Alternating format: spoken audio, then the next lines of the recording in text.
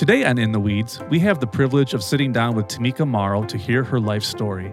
As a child growing up in poverty in Flint, Michigan, she would imagine a different kind of life. A life of choices, success, and hope.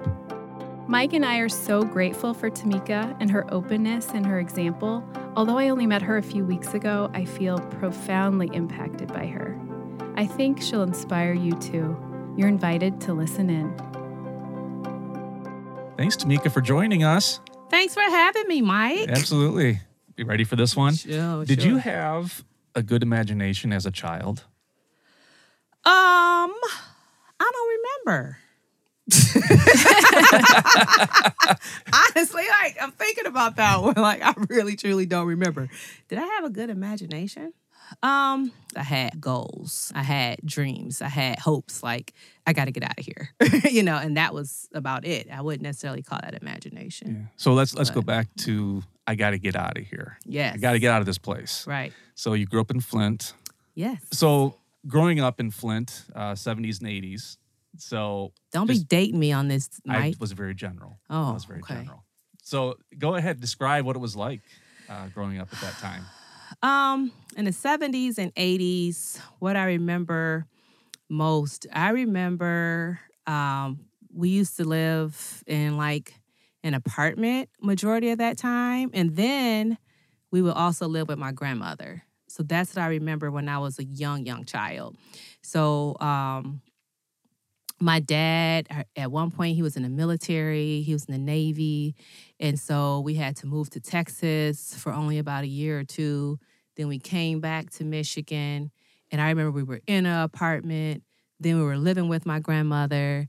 Then we went from living with my mom's parents to moving with my dad's parents.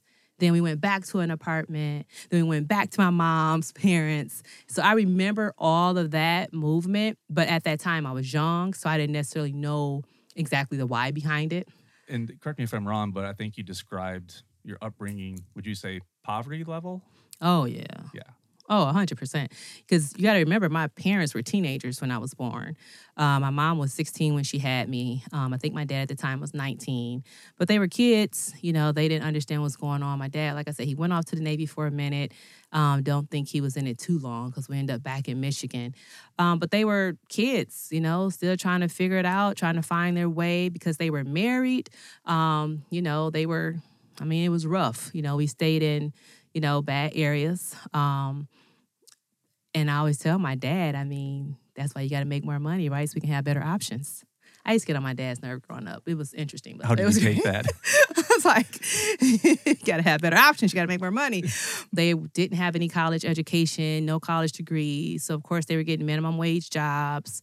I always remember this. It was so crazy. And I was still young when it happened, but my dad showed me his check because at one point he had a job where he was selling jewelry, I think, at a JCPenney's. And he brought home his check, and his check was like $1 and some change. And I think that's when I made that comment. Well, if you want better options, you got to make more money. But it was that it was decimal kind of point in the wrong place, maybe? Seriously. But it was that Was it commission for jewelry that was sales his or whole something? check. That was a whole check. And I'm just sitting there thinking, how can you take care of a family, on this check? On Saturdays, we used to go with my grandmother. It was my sister and myself to something called St. Vincent de Paul thrift shop. And that's where we would get our clothes for the school year. So it was 99-cent Saturdays. You stuff a bag for 99 cents. You put all the different stuff in there. And that was that. And that's why, as an adult, I always loved this testimony that I went from shopping, as a little kid in the thrift shop, to shopping now at the malls in Paris, just looking at the glory of God and what he's done in my life. But we didn't shop at the thrift shop just because, some people like secondhand clothes, but that was our only option. Right. We couldn't afford anything How do you else. feel about it now? Do you ever go to thrift stores or are you Absolutely not. No way? No. No way, no And how. I'm not against those that Right. do, but I do believe that God's plan and his vision for us is something bigger and greater than that. And so for me, a thrift shop reminds me of lack. It reminds me of I had no other option, but now I feel like God has afforded me the opportunity to not be in lack and to have options. I remember I was in elementary school, and this was a time when we moved out of my grandma's house and we moved to another neighborhood in Flint. And I think I was in the 5th grade at that particular time. And this was the part that always trips me out. That's when the kids started asking the questions, ask me, are we poor? Are you poor? Are you poor? And I'm sitting there thinking like, why do they ask me these questions? But then I would see like different cars that their families may have had versus what we had. I would think about the fact that I was going to a thrift shop where they're wearing brand new tennis shoes. I could never wear tennis shoes because we could never afford tennis shoes. So it's like I started kind of wondering like why I don't have that option. And so I remember one time my dad came up to my school, and this was back when the cut-up jeans was not a style. And he came to my school. I don't even know why, but he had on these cut-up jeans, and I was so embarrassed because kids were already asking, were we poor? And I was just so embarrassed. And I jumped out my seat and I said, why are you here like this? Don't come up to my school looking like this ever again. Like, if you're coming to my school, put on a suit. Don't come up to my school looking like this. Because in my mind, it was like, you're feeding their narrative. They're asking, are we poor? Then you come up here looking like you're homeless. Like, what is happening? So I think that was one of the turning points when I realized that we're in a situation. My dad didn't even own a suit at that time. But we're in a situation where we didn't have options, and we were kind of forced to make certain decisions based on limited resources, and I didn't like it. For people who maybe haven't experienced poverty, what are some of the things that you never take for granted now? Like you said, new clothes and tennis shoes. What else comes to mind that you just... Something more important is safety. Growing up, in the inner cities that we lived in, it wasn't safe to sit outside on a front porch. It wasn't safe to go for a walk in the neighborhood. It wasn't safe for kids to ride their bikes around the neighborhood because it was a lot of gang violence. And back during that time, it was a lot of drive-by shootings. Like they just go and just spray a whole neighborhood for no real reason. So it was a lot of that. So you never felt safe as a kid. And even when you would go to bed at night, you never felt safe. You're in a bad neighborhood. You didn't know if somebody was going to break into the house. You didn't know if they were going to, gangbangers going to come and shoot it up tonight. So it was that feeling of just not being safe, so it was a lot of fear. You didn't like when the lights go out because it's dark. You can't see if they're coming. Like, what are you going to do? So that's something that was important to me is to, when I have children, to put them in a neighborhood where they can feel safe, where the kids can go out and play outside. They can go ride their bikes around the neighborhood. They can go for a walk, and not feel like their life is being threatened. Yeah, so that's something that, I would never take for granted, just the fact of just being safe. Yeah, I can't even relate to that at all. Yeah. And so it kind of goes back to then going to school, especially probably junior high and high school. So I was at the Flint Southwestern High School, and we were sitting in the bleachers watching the JV basketball game. My friend goes, "Hey, Mike, look behind you." And I looked behind me, and there were bullet holes all through the window. And I was like, wow, that was like very... I didn't know what to think of it as a 16, 17-year-old kid seeing that. It was crazy. So what did that look like for you in high school, especially with the gang violence and safety? So the interesting thing about it, I thought that I was going to, it was the school at the time where you had to be smart to get into it. So you had to test. So although it was a public school, you had to test to go to this particular school because my neighborhood school, I think, would have been either Northwestern or Northern. I'm not for certain. Probably Northwestern. But you had to test to go to Southwestern. And so at Southwestern, when we get there, you're thinking, okay, I can breathe. It's a breath of fresh air. Until one day, I remember this so vividly. We went out for lunch, me and a friend and a few other friends, whatever that were, male friends. We went out for lunch. It was this great piece of place that we all used to love to go eat at. And when we came back, I saw it was some guys hiding behind some bushes, and I was just looking kind of like, okay, what's this? Like, what's happening? What's going on? And then at that particular time, the guys who was driving, he parks, and he said, "Tamika, get in the building." And I was like, okay, what's happening? Next thing you know, he popped his trunk. The guys that was in the back seat, they all go to the trunk. The guys that were out behind the bushes came up. It was like an ambush, and they started shooting. And it was like, come to find out, the guys we were with were in a gang. We didn't know that. I thought they were some smart guys. Like, what are you doing? But they were a part of some gang. It was another gang. And so this whole shootout is happening. And I froze in fear. Like, I can't believe this is happening. And the people in the school like, Tamika, get in here. But I couldn't move. And, and I thank God for the friend that was with me. She ran back out and grabbed me and dragged me to the school. So I always thank God for her that she risked her life to save mine in that moment, which was because I couldn't move. And I was still at the car. So I know bullets was flying my direction. And I remember the principal walked out and they took a gun and they just hit him upside the head and he fell out on the floor or on the ground, should I say.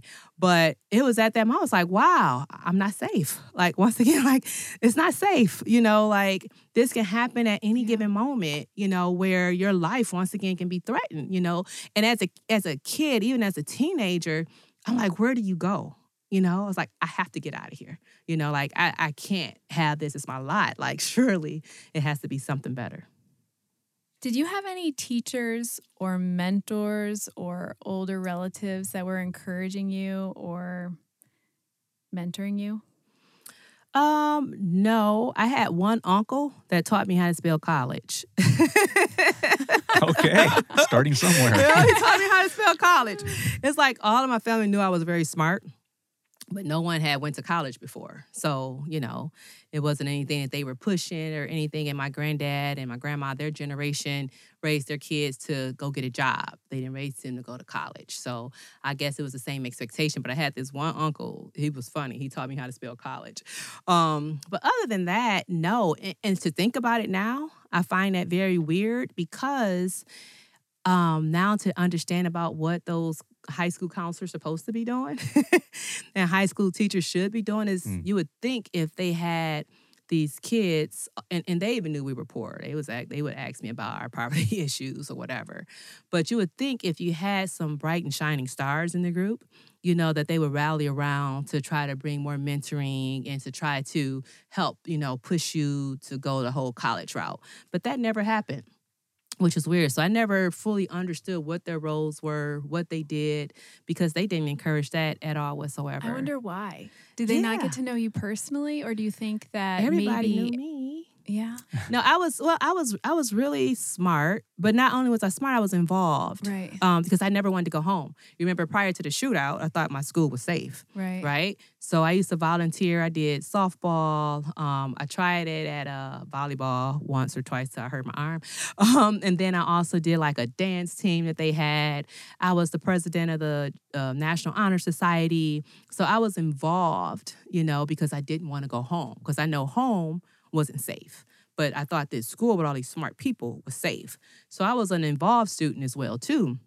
So I really don't know why I wasn't encouraged.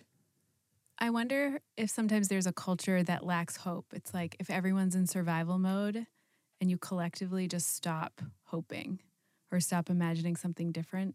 Yeah. I feel like that is definitely happening. If I may talk about even with Pontiac a little bit, I feel like that is definitely going on. And sometimes I feel like, me and my team is the only voice that's speaking something different, which can be a little hard.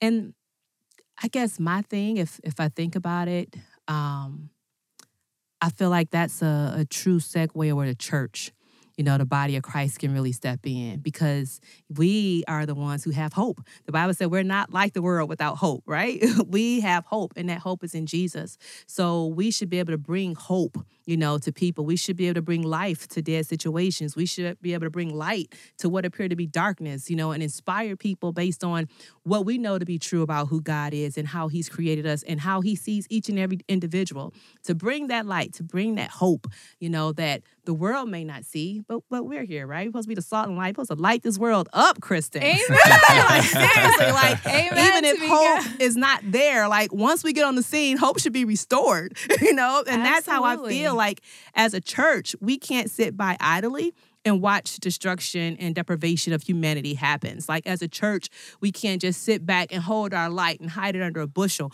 We got to put it on a table so the whole world can see the light of God, right? And be drawn to his light and be changed, mentally changed, just totally transformed.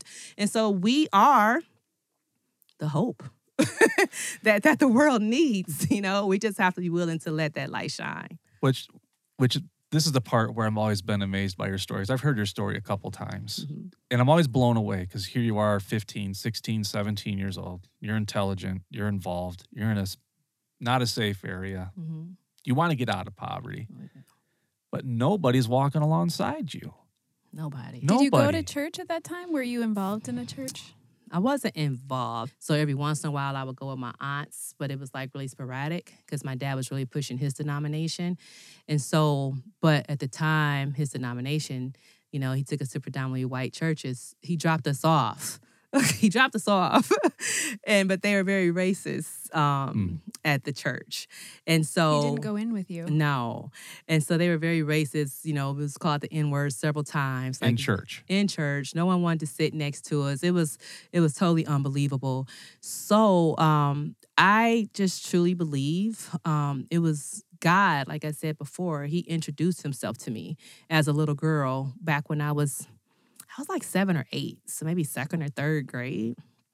And that's where that journey and that relationship started. And I just truly feel like as I was growing up that he was teaching me and he was giving me some instructions. He was giving me guidance, like helping me to be able to understand what was happening, in certain situations and with certain people. And it was that I believe it was him, who gave me the idea to go to college, to do something different, to break this cycle.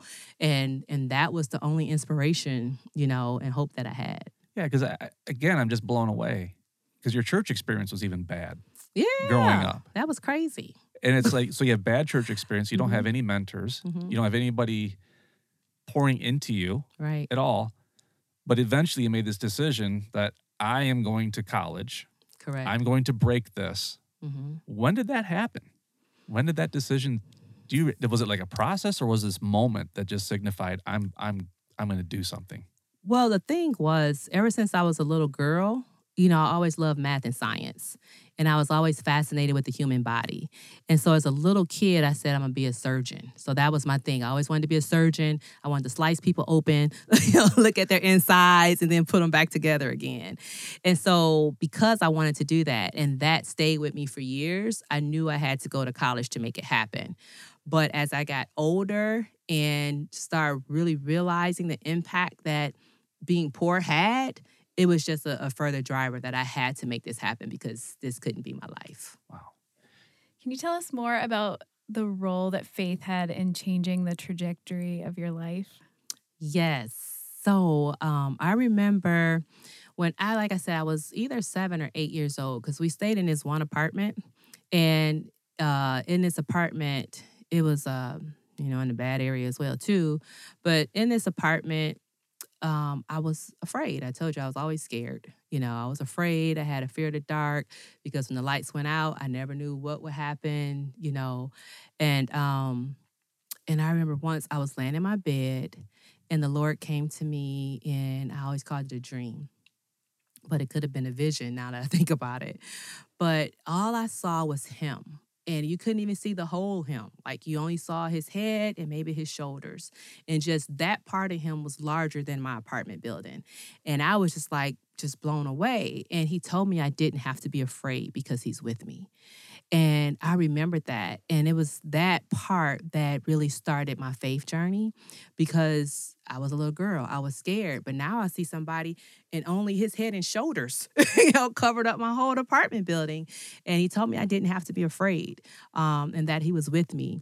And so I hung on to him, because like I said, living in the inner city, with all the different violence and the drugs and all that type of stuff happening, it's so much fear, it's so much scarcity, And so to know that there's someone that's bigger than my apartment building that said that he's going to be with me, I clung to him. Because the other element is that I didn't have a close relationship with my parents either. And so I always felt like I was alone. I felt like I didn't have anybody, I had my grandfather who I knew loved me, but everybody else in my family, they had their picks of who their favorite was. So I always felt like I was the black sheep of the family, like I really didn't fit in, didn't, fully have that support system. And so now I got this big God that tells me I don't have to be afraid and he's with me. And so as a kid who wanted to be loved and who wanted to be accepted by someone, and who wanted to not be afraid and to know that there's someone who's going to protect me, that made me cling to God all the more. Words that he used to speak that I didn't find out till an adult that was actually a scripture. But he used to say, when your mother and father forsake you, I, the Lord, will take you up. I didn't even understand what that meant at the time either. But now I get it. He was just like, when your mother and father forsake you, I will adopt you and accept you as my own. I will be your father. And so I always feel like the Lord raised me. So if you got any problems, take it up with my dad. With me. But he really he raised me. And it's like I felt his guidance. I felt his instruction. I felt his love, growing up. And even I remember one time when I was 13, I was around 13. And I was in the mirror, and because in middle school kids are not nice all the time, but they were just talking about different people and saying different things. And so I remember I went home, and I was like, Lord, why do I got to have this big nose? And why my eyes got to look sleepy? Why you give me bags and all this type of stuff? And why can't I look like Apollonia? Apollonia was a thing back in the day. She was in the Purple Rain movie. Yes. I was like, why can't I look like her? And which I saw in Flint, by the way. Oh, keep it up here, Mike. Yes. And so I remember at that time the Lord stopped me. And he told me to look in the mirror. And he started speaking words of affirmation over me. And he told me when I look at myself in the mirror to speak those same words to myself. And I started doing that every day. I would look in the mirror. And I didn't even know that at that time he was building up my identity more and also my confidence. Because after a while, I became so confident you couldn't tell me nothing. Like, do you know who my daddy is and what he thinks of me? Like, that's all that matters, And so people say to me, you got so much confidence. Where you get this from? And I was like, my dad, I'm trying to tell you. But is that really like, because you are a confident person. That's where it came from. And that's where it started. It's like really I love a relationship that. with God. Yep. That really appeared out of thin air. Yeah, it did. That's, again, your story is just remarkable. Yeah. I think of two words when I hear your story. It's set apart. Mm-hmm. For sure. Yeah. Yeah. I just nothing was going for you. Right. No one, maybe somebody believed in you, but nobody walked alongside you, showed you Not the at way, all. encouraged you, and yet here you are. Mm-hmm. So before we get to where you are now, Mm-hmm. so God high school pursued happens. you. Yeah, Yeah. God pursued. God I pursued you. know. Yeah. He's so beautiful. Yeah, very much so. So then college comes, Mm-hmm. and it's like you always wanted to cut people up and look at their insides when you're little. It's like this whole medical world that you Uh-huh. wanted to pursue. So talk about how that happened. So it was time to apply for college. But I always tell people I woke up pregnant my senior year. That was that. And so then I was like, well, what schools can I go to now? Because I got accepted into that school. I was a senior. It's like, okay, what should I do? So I applied to University of Michigan, Ann Arbor, and I applied to University of Michigan, Flint. So I got into both. But then I was sitting there thinking, well, University of Michigan, Ann Arbor is 45 minutes away. University of Michigan, Flint is about 10 minutes away. Maybe I should just go to that one, And then I was thinking, do Ann Arbor, do they have dorms for people with children? How does that work? I didn't know. And going back to that, not having that mentor, not having that guidance. So I decided to go to University of Michigan, Flint. And I remember starting off, the chancellor called, what are you doing? And I was like, what do you mean? I'm starting school. He was like, you got into Ann Arbor. You should really go to Ann Arbor. And I was like, well, that's 45 minutes away. This one is up the street. But that's how clueless I was, right? And so I ended up going the U of M Flint route. I'm still excited to pursue medicine. That was still my thing. I said I was going to be a statistic either way, right? So I was going to choose to be that positive statistic. That yes, I did have a baby as a teenager. However, I'm not going to be that, that teenager. I'm going to be this teenager. I'm going to control my narrative. And so that's when I took a class called Careers in Health my senior year and found out about nurse practitioners. Never even heard of them prior to. So that's how it all started. I decided, okay, I'm going to finish my undergrad in biology, pre-med. Then I had found out I had to be a nurse first. So I did a second degree program at Wayne State University, got my RN, and then I went back 2 years later and got my master's as an adult primary care nurse practitioner. So your daughter, Mm-hmm. what's her name? Which one? Your first one. Abria. Abria. Mm-hmm. And what's Bria doing right now? Abria lives in Texas. She has her master's degree in, they be making up degrees nowadays. So her undergrad is in marketing from Ball State University. She is not a teen mom, praise the Lord. She's 29 and still not a mom yet, but she's working on the marriage part. So amen to that. And she also has her master's degree in management. It might be business management or something in nature that she has got from SMU, which is supposed to be like a big deal down in Texas. And so she's working in the marketing field. She started her own marketing and brand management company as well, too. So she's doing really, really well.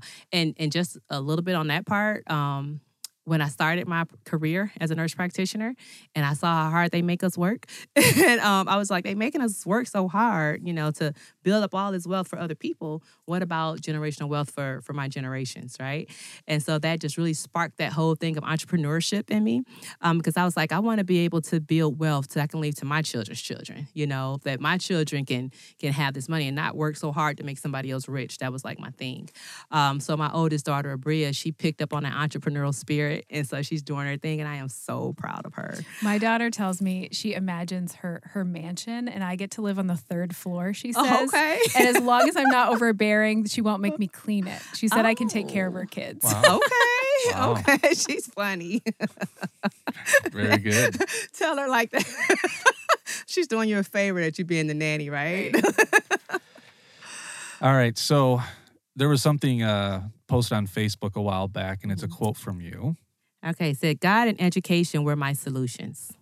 With the help of the Lord speaking life into me, encouraging me along the way, and giving me guidance, what seemed to be an impossible feat became my reality. The curses of generational poverty was broken and destroyed. I now live the life I dreamed about, and I'm passionate about helping others do the same. That is the truth. And so now here we are, 2023, or even like the past few years, and it really sense that God set you apart, and it's not just for you. Correct. Mm-hmm. And I think with our next episode, we're going to dig into what did God set Tamika Morrow apart for? Mm-hmm. Because what you've been doing in the city of Pontiac, in the Pontiac High School, with these students is incredible. Mm-hmm. And thank you. And I'm excited to have that conversation. Me and too. I can't wait. your recent trip as well with these crazy students. Woohoo! So- We wore them out, Mike. Yeah. So, Thanks, but- Tamika. yeah, thank you for joining us today. Thank you so much for having me. Thank you. You have been listening to Kensington Podcast Network In the Weeds with Kristen Pelletier and Mike Nelson. Stay tuned for future episodes. And to learn more about the Kensington Podcast Network, you can visit kensingtonchurch.org/listen.